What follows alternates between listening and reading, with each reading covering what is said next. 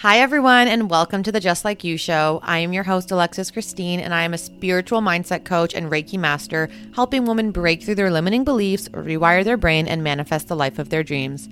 Just Like You is a podcast for all of the divine souls looking for guidance on their healing and ascension journey. We explore the depths of the universe, hold space for vulnerable conversations about spirituality and self-development, delve into the esoteric things like how to manifest, star seeds, the astral realm, and shed light on taboo topics such as plant medicine and so much more.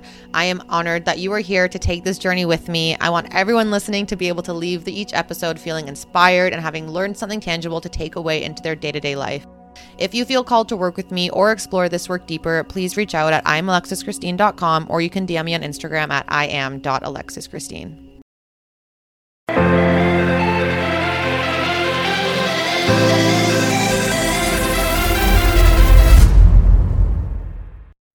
Hello, my beautiful divine souls, and welcome back to another episode of Just Like You. I'm your host, Alexis Christine, and today we are diving into one of the questions that I get asked most in my coaching with my clients, and it is, how do I fully connect and align with myself?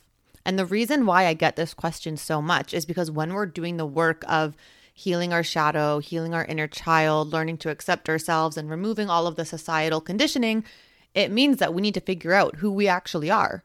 And a lot of times, because we're told what to do, what to like, what to eat by everything in society and in the media and in the world, and basically even the government's dictating what we eat with the food pyramids and all those types of things, it's hard to really understand and remember and figure out what it is that we like on our own, who we are on our own without all of the influences. And a lot of people don't know how to figure that out anymore because we've never been taught it. It's something that's been so hidden from us. So that is what we're going to talk about today. And I'm going to give you guys 3 very tangible tips to learn how to figure out who you are so that you can align with yourself. And the reason that this is so important is because you need to get to know you. It is the single most important thing you can do on your journey of healing and self-discovery and rebuilding your self-worth. We're so conditioned by the media, by schools, by social standards, by our peers. We really have no idea what our own opinions are anymore or who we are.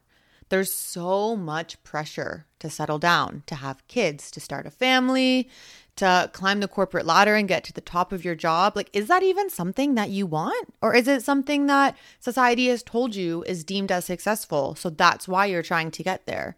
There's so many things that we're working towards and we're striving towards that we think are going to bring us happiness. But because it's society that has told us that's what success is or that's what happiness is, once we get there, we're still hollow inside.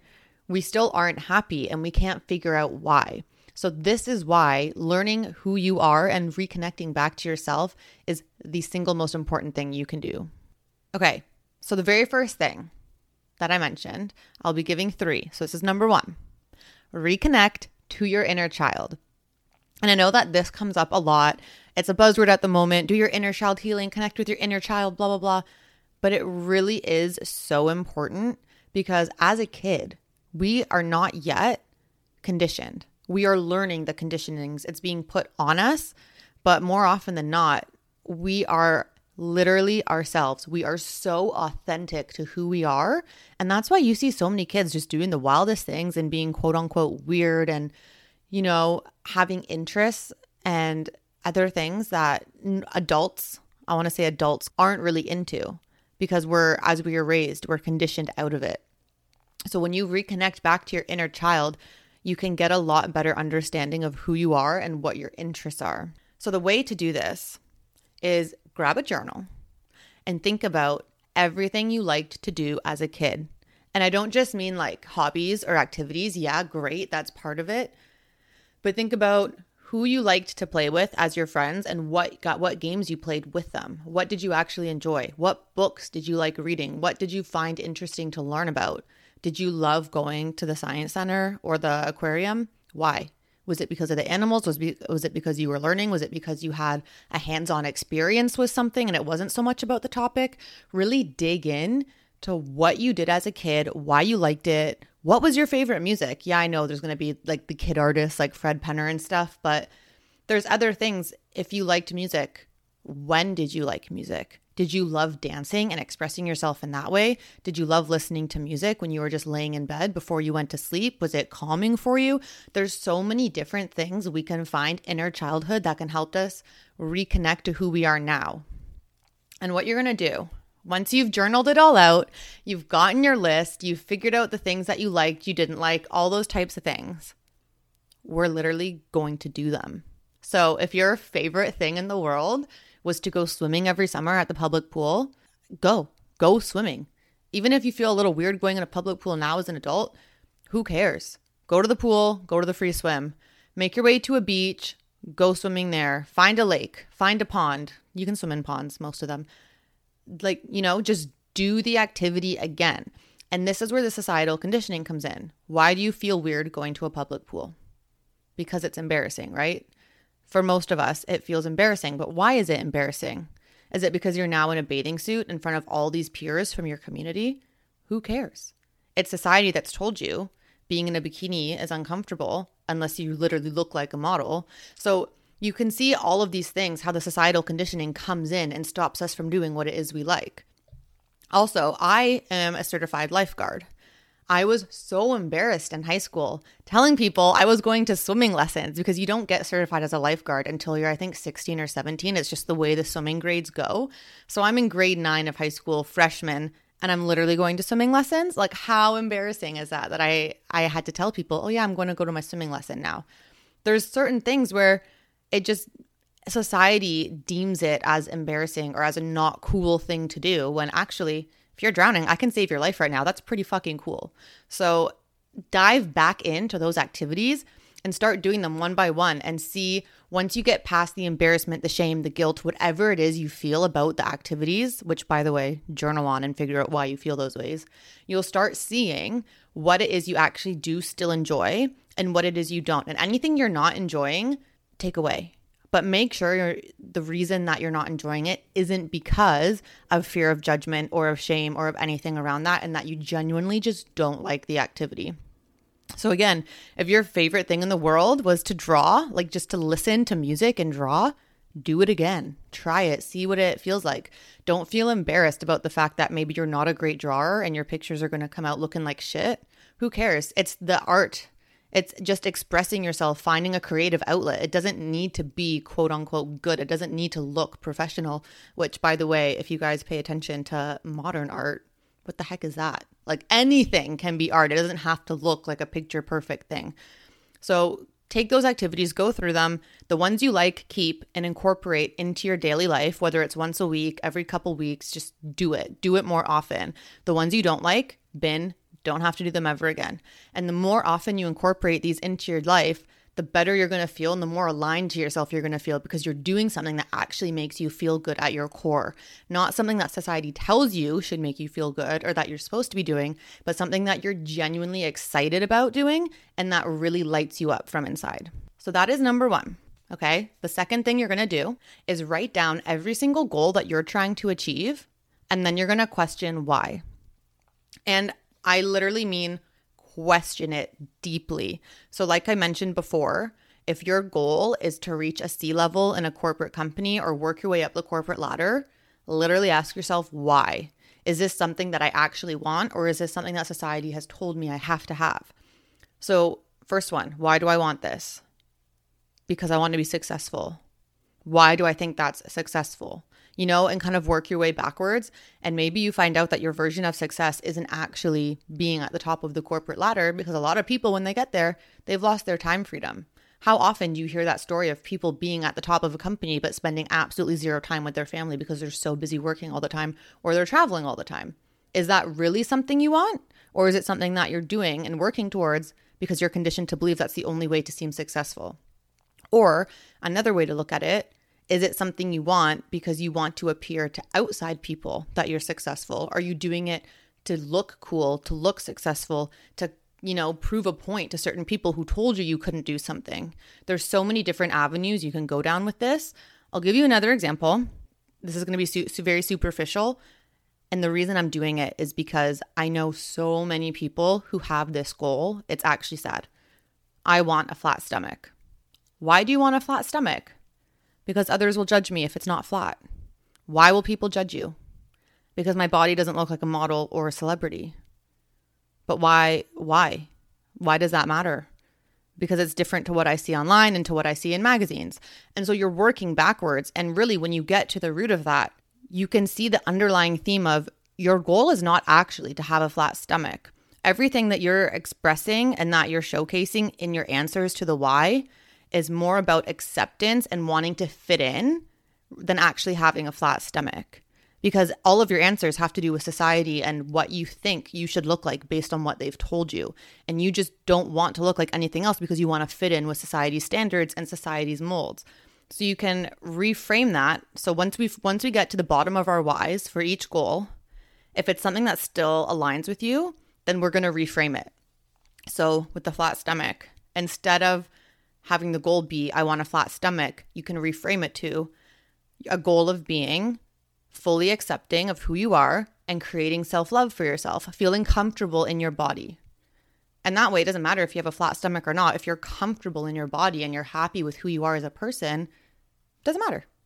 You don't have to look like what society tells you is beautiful, because you are beautiful as you are. You know, we don't need to change. So you're going to take every single goal, do the why backwards, okay? Why, keep going deep, deep, deep. And if you're feeling like you're struggling with getting deep into the why, try having a conversation about it with someone, because sometimes people can ask you questions that will uncover something that was a blind spot in your brain, because it's in your subconscious for a reason. Your brain's trying to make you forget that it's there, which is why working with a coach can be super helpful, because we get to the stuff that's hidden in your subconscious. We poke you and we ask questions that you wouldn't normally ask yourself, and we uncover so many deep things. And once you get to the bottom of the why of the goal, if it is a goal that genuinely sits well and aligns with you and resonates with you, then you're going to reframe it into something that's not having to do with the societal conditioning or what you think it should be, the way I did with the flat stomach, becoming self-love. And if it's something that you realize, actually, this isn't something that I want at all, then you're just going to bin it. It's no longer a goal. You don't have to work towards it. We're done. And the third super actionable step for how to realign with yourself is to spend time alone. There is literally no better way to get to know yourself than spending time in solitude. And when I say solitude, guys, I'm not saying sit in your room alone listening to a podcast like you are now, or listening to music or scrolling Instagram. I literally mean GTFO with all of the electronics. Even if you have to lay on your bed and stare at the ceiling for an hour, great. Get into some solitude. I wouldn't recommend that because that can be a little like, you're going to get antsy, you know?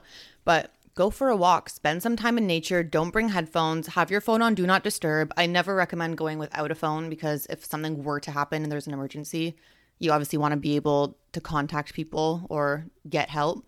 But put it on Do Not Disturb or turn it off, put it away. You're not touching it. Take off your shoes, ground in nature, sit in a park, watch the birds.